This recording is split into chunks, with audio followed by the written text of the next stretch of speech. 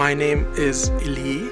I was born in Beirut, Lebanon. I grew up in Cyprus, and currently I live in the United States.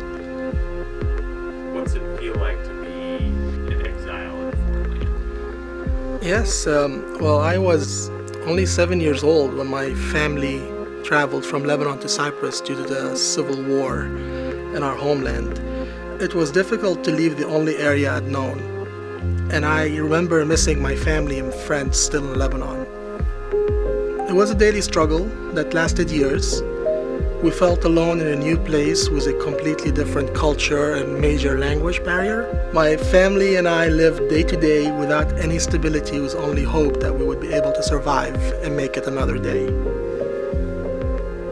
All I knew up to that point is Lebanon in a time of war. For me, living in war was life. It was normal. For many years, my family and I were considered aliens, even as we continued to strive and work hard to make Cyprus our new home.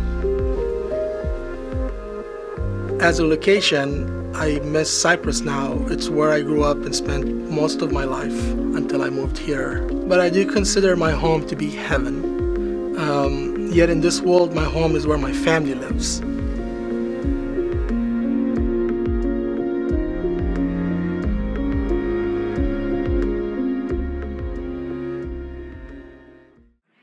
I am grateful for Eli and his willingness to share his story. Eli's a member here of our congregation and a good personal friend, and we're going to hear a lot from Eli in the coming weeks, more of his story and stories from other people in our church like him who know what it's like to live as a stranger. Because life can be tough when you are living as a stranger in a foreign land. I heard about two brothers one time who wanted to start a bungee jumping business down in Mexico. So they drove down south of the border and they set up their bungee jumping rig on a bridge high above this small village. Now these brothers, they didn't know the culture. They didn't know the language. And so when a small crowd started to gather below, they figured they'd just give them a demonstration of how it works. So one of the brothers straps himself in and jumps down off the bridge, down towards the crowd. He bounces back up, but he's got a bloody nose. Bounces back down a second time, comes back up, and the brother notices this time he's got a bloody nose and he's bruised all over his face. He goes back down, bounces up a third time, and he's got a bloody nose, bruised all over his face, and he's black and blue all over his back. So his brother grabs him off. He says, hey, what's going on? Was the bungee cord too long? He says, no, bungee cord was just perfect. But what in the world is a piñata? Takes a minute. There you go. Yeah, that's a groaner. Life can be tough when you're living as a stranger in a foreign land. I grew up back in Missouri, but during my 5th grade year, my dad took a sabbatical and he moved us to Kentucky for a year. And I remember in Kentucky, I felt like a foreigner. I just felt like I stuck out. I mean, I didn't have that southern drawl, I didn't have it. I didn't like banjo music. I didn't own any camouflage. I had all my teeth,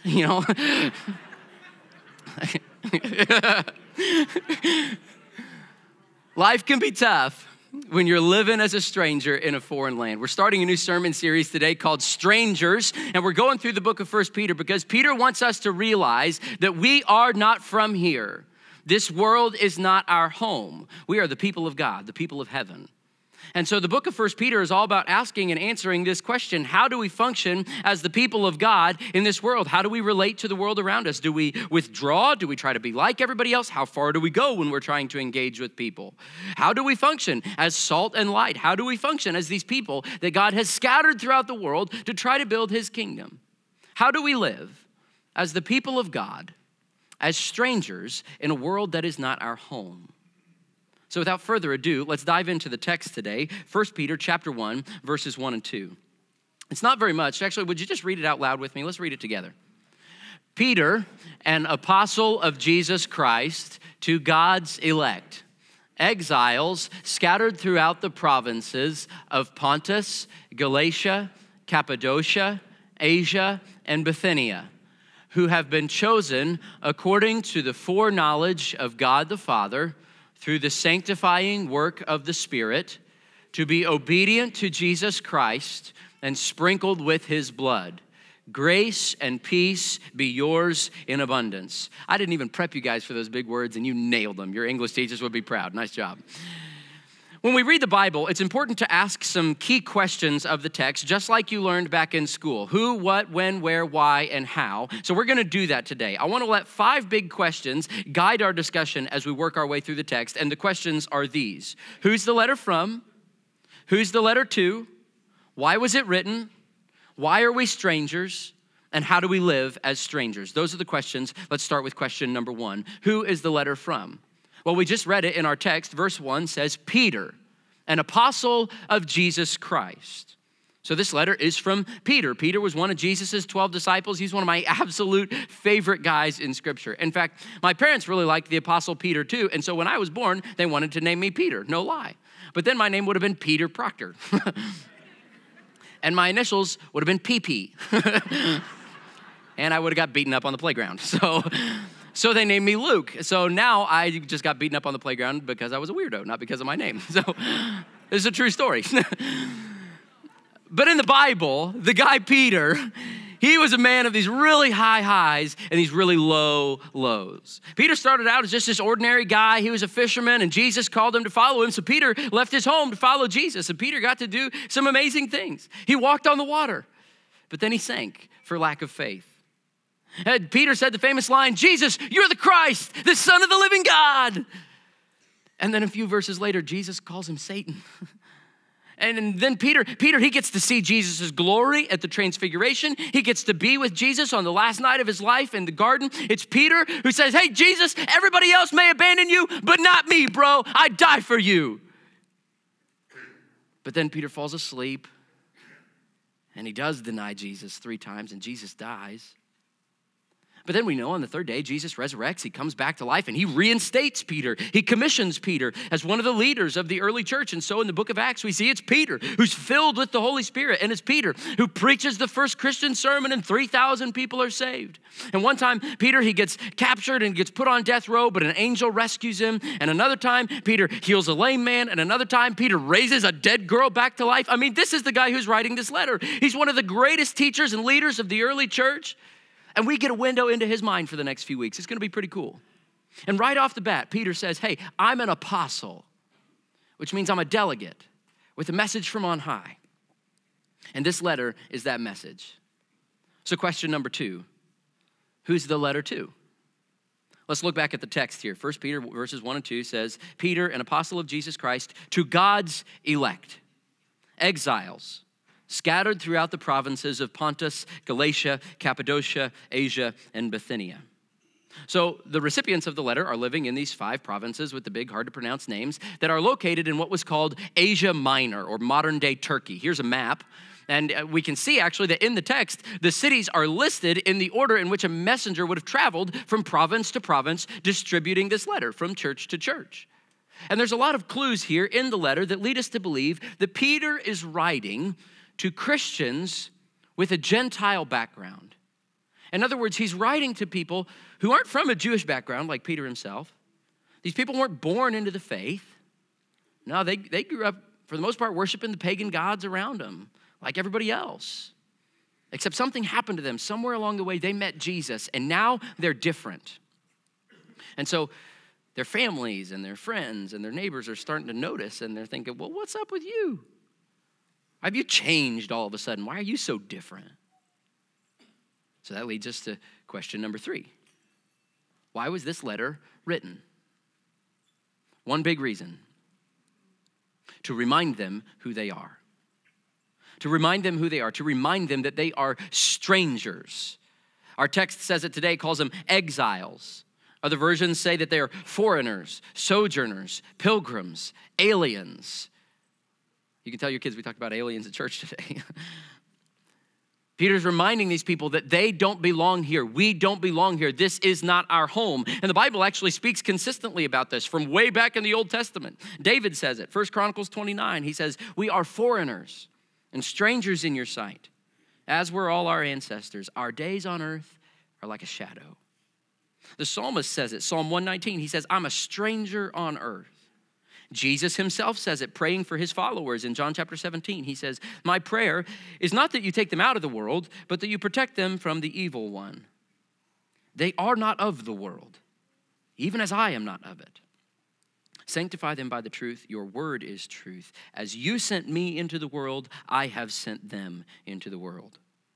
Paul says it beautifully, Philippians chapter 3. He says, their mind is set on earthly things, but our citizenship is in heaven. And we eagerly await a Savior from there, the Lord Jesus Christ. The author of Hebrews says that. He's talking about some of the forefathers of the Jewish faith. And he says in Hebrews chapter 11, he says, they were foreigners and strangers on earth. They were longing for a better country, a heavenly one. James says it, James chapter 4. He says, you adulterous people, don't you know that friendship with the world means enmity against God? And John says it similarly, 1 John chapter 2. He says, do not love the world or anything in the world. If anyone loves the world, love for the Father is not in them. And Peter's going to say it over and over and over and over again in this letter. You're not from here. This world is not your home. You may be a citizen of the empire of Rome. You may be living there now, but really you're a citizen of the empire of heaven. That's where you belong. And they needed that reminder. You see, Peter, he's writing to these Christians who are still living in their hometowns. They weren't literal foreigners. They spoke the same language. They wore the same clothes. They had the same accent as people around them, except now they're following Jesus. And so Peter's saying, now there's something different, and you're going to feel like a stranger, even in your own hometown, and you're going to suffer for it. You're going to face persecution. You see, at this point, when Peter's writing this letter, it's about the year AD 62. It's about 30 years after Jesus. And it wasn't official Roman government policy yet to persecute Christians. That would come much later. And so the persecution that these believers are facing didn't come from the Roman state. It came from their neighbors. Because in those days, religion permeated every aspect of your everyday life. In the Roman world, there was no such thing as separation of church and state. It was all intertwined. Everywhere you go, there's statues and idols and shrines and temples lining the streets and in the marketplace and even in the homes. You go to the market to buy some meat for dinner that night, except, well, that meat has probably been sacrificed to idols at one of those pagan temples. So you're a Christian, what are you going to do?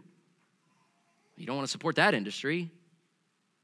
And then most of the houses in those days had a little shrine in them. And it would be the job of the woman of the house every day to make an offering at that shrine. A little bit of bread, a little bit of wine, or a pinch of incense, just to make sure you're all good, you're all covered there with the God. Then on special days, birthdays, holidays, anniversaries, buying a house, things like that, you'd want to make sure that you made an offering to the appropriate god or goddess so that your activities would be blessed.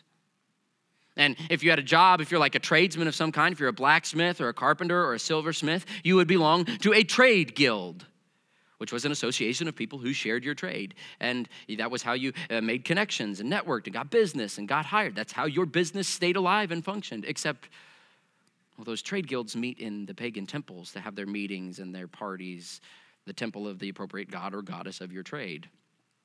And then you had to be sure to worship the patron god of your town to make sure the civic health was good. And you also had to make sure to worship the emperor because the Emperor Nero claimed to be divine, so you have to pray to him too. So you're a Christian now. How do you live in this world? How do you function as the people of God in this world that's saturated with pagan religion and idolatry? How do you do it? And then on the flip side of that, let's say that you're a normal, everyday Roman citizen of Galatia or Cappadocia, and, well, your cousin just became a Christian. And you're starting to get a little skeptical because you've heard things about those Christians. Rumor has it, they're atheists. They only believe in one God. Can you believe that? Rumor has it they practice some crude form of genital mutilation called circumcision. Rumor has it they're incestuous, calling each other brother and sister and greeting each other with a holy kiss. Rumor has it they're cannibals. They get together and they eat the flesh and drink the blood of some guy every week. And worst of all, they don't even pray to our gods. They are jeopardizing the health of our entire society. They're putting it all at risk because they refuse to pray to our gods. And they claim, believe this, that there's only one God and that our gods aren't even real. And they claim that there's only one King of Kings and it ain't the emperor. Now that's treason talk right there. Peter's saying, hey, if you believe this, you're going to suffer. You better be ready to face persecution for it. Because Peter, he knows about persecution as well as anybody. See, Peter is writing this letter from the city of Rome itself.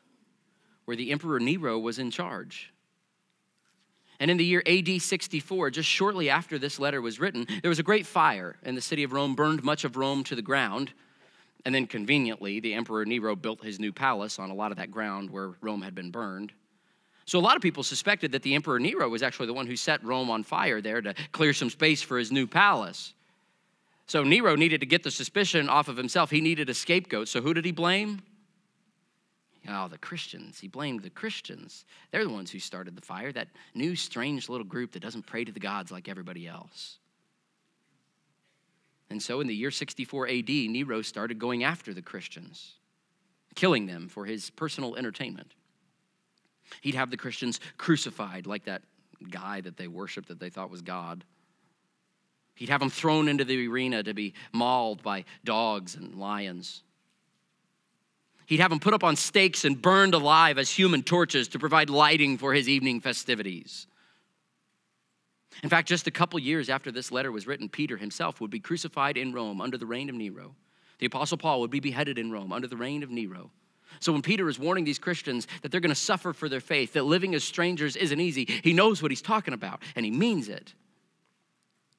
In fact, pound for pound, the book of 1 Peter refers to suffering more than any other book in the New Testament. Peter talks about suffering at least 15 times, using 8 different Greek words for it.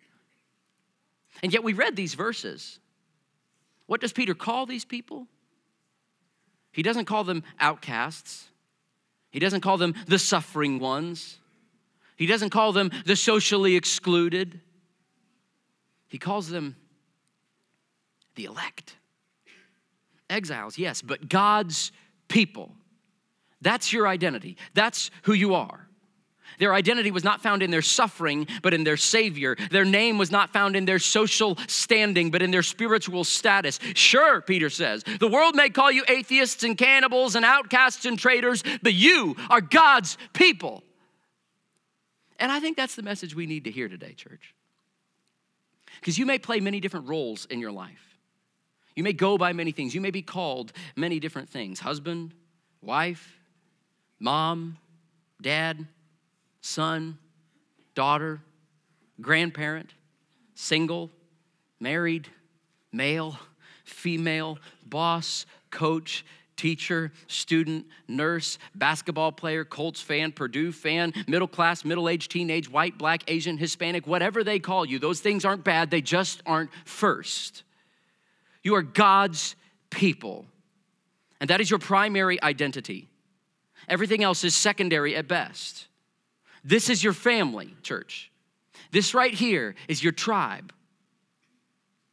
If you're here this morning and you claim to follow Jesus Christ as your Lord and your Savior, then that means that you are a stranger even here in the United States of America, because that is only your secondary citizenship.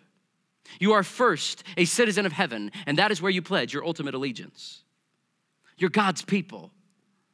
Remember who you are, church. So that begs the question then. If we are strangers in this world, why? Why are we strangers? Well, quite simply, because God chose you. We talked about this in our Exodus series, how God chose Israel to be his special people in a special relationship with him. He chose them to be the ones to represent him to the rest of the world. Not because Israel was awesome, they weren't. Not because they deserved it, they didn't. But because God was gracious. When Moses was explaining this special relationship, this chosenness to Israel, he said it to them like this, Deuteronomy chapter 7. Moses says, "For you are a people holy to the Lord your God. The Lord your God has chosen you out of all the peoples on the face of the earth to be his special people, his treasured possession." And now God is inviting all people, not just Israel, into that special chosen covenant relationship when they believe in Jesus. Peter says it like this in the text we just read. Peter, an apostle of Jesus Christ, to God's elect. Exiles scattered throughout the provinces of Pontus, Galatia, Cappadocia, Asia, and Bithynia, who have been chosen according to the foreknowledge of God the Father. So in other words, God knew from before all time that you were his plan. God knew before he ever measured out the waters or hung the stars in the sky that he was going to send Jesus and that you were going to follow Jesus and that God was going to send you with your special gifts and your personality and your experiences, your uniqueness, and he was going to put you right where you are right now, your family, your job, your neighborhood, your activities. He chose you. And so we come to our final question today. If that's true, if God chose you, if God chose us to be his special people, how then do we live as strangers? How do we do it? Let's look back at the text. We'll read it one more time. Verses 1 and 2 says, Peter, an apostle of Jesus Christ, to God's elect, scattered throughout the provinces of Pontus, Galatia, Cappadocia, Asia, and Bithynia, who have been chosen according to the foreknowledge of God the Father, through the sanctifying work of the Spirit, to be obedient to Jesus Christ and sprinkled with his blood. Grace and peace be yours in abundance. So if you'll notice here, we have the whole Trinity here. You've been chosen by God the Father to be obedient to God the Son through God the Holy Spirit. Peter says, hey, when you were saved by the sprinkling of the blood of Jesus, when you were saved because you put your faith in the blood of Jesus Christ poured out for you upon the cross, you're sprinkled with his blood, you're forgiven of your past and assured of your future, and then you get this grace. You get God's grace through the blood of Jesus on the cross. That's the only way you get grace, and grace is the only way you get peace, by the way, church. If you're looking for peace, it only comes through the grace of Jesus Christ and his blood on the cross. And so then when you get God's grace poured out in the blood of Jesus and this peace, he then fills us with his Holy Spirit, Peter says, who does this sanctifying work in us. Now that's a big word, but all it really means is that God's going to spend the rest of your life making you more and more holy, more and more set apart, more and more like Jesus. And how does the Spirit do it? By helping us be obedient, by helping us obey Jesus. So in other words, every time you feel Jesus calling you to do something, every time you feel convicted by a sermon, every time you see a command in God's word, every time you feel that gentle nudge of the Holy Spirit in your gut, you say yes. Every single time. A stranger in this world is someone who says yes to Jesus, even when it doesn't make sense. And we have to train ourselves to do that. We have to train ourselves to say yes to Jesus every single time. Peter had to train himself to do it. One time earlier in his life, Peter was a fisherman. He'd been fishing all night long, hadn't caught a thing. Sounds like my kind of fisherman. He'd been fishing all the time. He's exhausted by the morning. And then this hillbilly carpenter comes along. After he just gets back, he says, hey, let's go out again. Let's try it one more time. And if I'm Peter, I'm thinking, look, buddy, if I need like a solid oak nightstand or something, I'll have you build it. But don't tell me how to do my job. I'm the fisherman. But Peter says, look, we've been out all night and we haven't got a nibble. But Scripture says, it says this, but if you say so, I will let down the nets. And he got the catch of his life, more fish than he could handle. It didn't make sense to obey Jesus right there, but Peter trained himself to be a man who said yes to Jesus every single time. So much so that later on in the book of Acts, when the big dogs of the Jewish faith, the most powerful men around, are coming down hard on Peter, and they're saying, you got to knock it off. You got to quit telling people about Jesus now. And Peter says, look, you don't understand. We must obey God rather than men. Peter trained himself to be a man who would say yes to Jesus every single time, even when it didn't make sense. Here's what I mean. There was a man by the name of Dietrich Bonhoeffer, and he was a German pastor and theologian in the early 1900s. And Dietrich Bonhoeffer ended up being executed for his faith by the Nazis for his resistance to the Third Reich.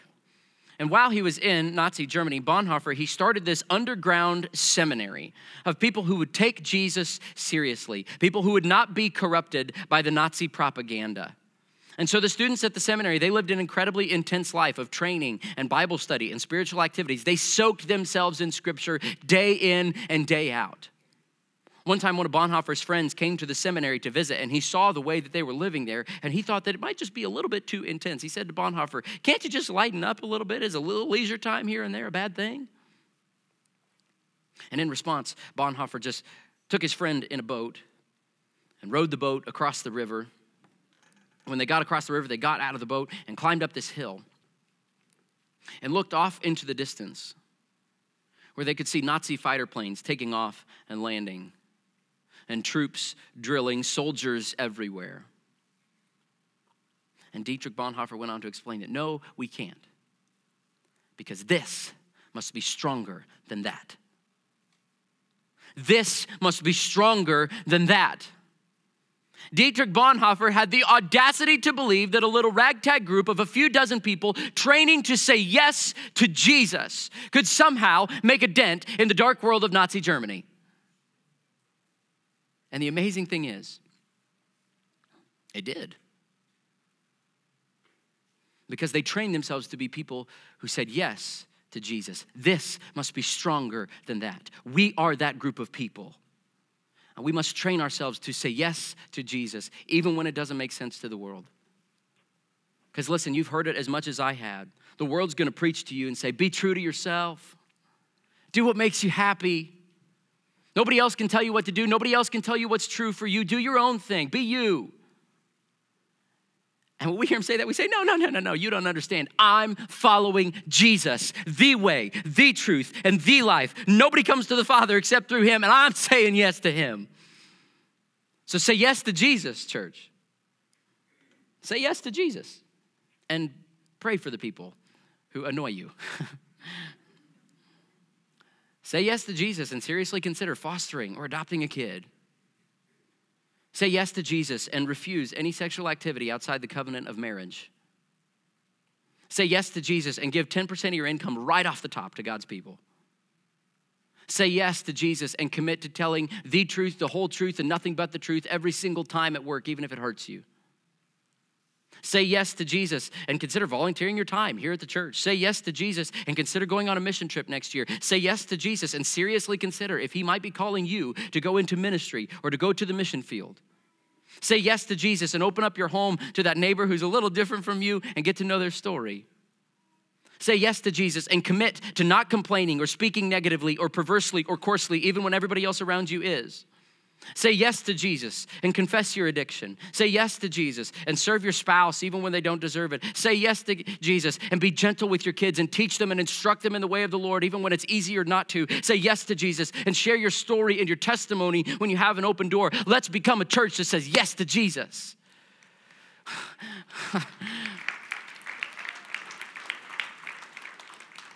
Because if we can do that, if you become a person who says yes to Jesus, I promise you, you'll be a stranger in this world. And people are gonna notice. And little by little, things can change. One more story, then I'm done. A few hundred years after this letter was written, there was a monk by the name of Telemachus living in a remote village in the Roman Empire. And one day, Telemachus was praying, and he felt like God was calling him to go to Rome. And he didn't know why. It didn't make sense, but he said yes. And so Telemachus began his journey to Rome. A few weeks later, he arrived in Rome only to find that the streets of the great city were packed with excited crowds of people heading somewhere. And so Telemachus said, okay, I'll follow along. And he followed the crowds until eventually they arrived at the Colosseum. And they went in. And what Telemachus saw there broke his heart. He saw the gladiators line up before the emperor and say, we who are about to die, salute you. And he realized what was about to happen. As had happened hundreds of times before, these men were about to turn on each other and kill each other in cold blood just for the entertainment of the bloodthirsty crowds. And Telemachus couldn't let that stand. So he said yes to Jesus. He started shouting, in the name of Christ, stop! He kept shouting, working his way down through the crowd. Eventually, he got to the wall, jumped over the wall, and onto the floor of the arena. He ran towards the gladiators. In the name of Christ, stop! The crowd saw this strange little man running around and shouting, and they began to laugh. They just thought it was part of the show. But Telemachus ran over. He kept begging the gladiators, in the name of Christ, stop! And quickly, the laughter of the crowd turned to jeers. And somebody shouted, run him through! Kill him! So the story goes, one of the gladiators shoved him out of the way, but Telemachus kept shouting, in the name of Christ, stop! And so one of the gladiators drew his sword, and with a flash of his blade, he slashed Telemachus across the stomach, his blood spilling out. He sank to the sand on his knees.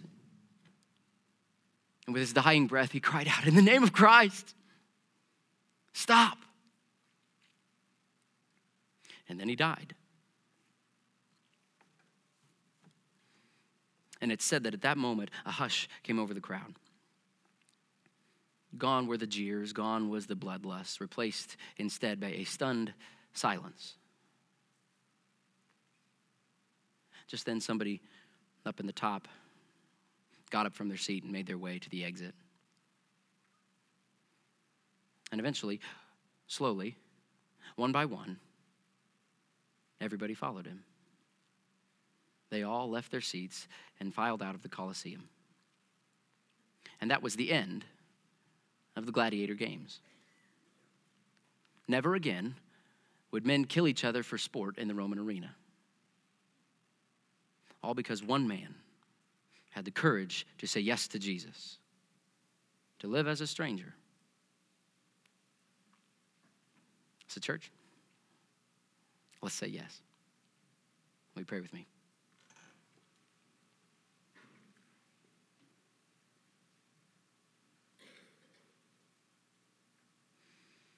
Holy, exalted, high King of heaven, we come before you, humbled that you would choose us, that you would call us your people, that you would entrust us with the mission of building your kingdom here on earth. And we want to say yes to you, Lord. And we recognize now that we can only say yes to you because, Jesus, you said yes. Jesus, you came and you lived among us as a stranger, as a foreigner. You were not of this world. And you showed us how to live here on this earth as a citizen of the kingdom of heaven. And then when the Father called you to do the most difficult thing of all time, Jesus, you said yes. You said, not my will, but yours be done. And it is through that decision, through the giving of your life, the pouring out of your blood, that we are saved. And we are now filled with your Holy Spirit who does his sanctifying work in us. And it is my prayer right now, God, that you would pour out your Spirit and that your Spirit would fill us and prompt us and convict us and move us. Father, show us who you want us to be. Show us what you want us to do. And give us the courage to say yes. In the powerful name of Jesus we pray. Amen.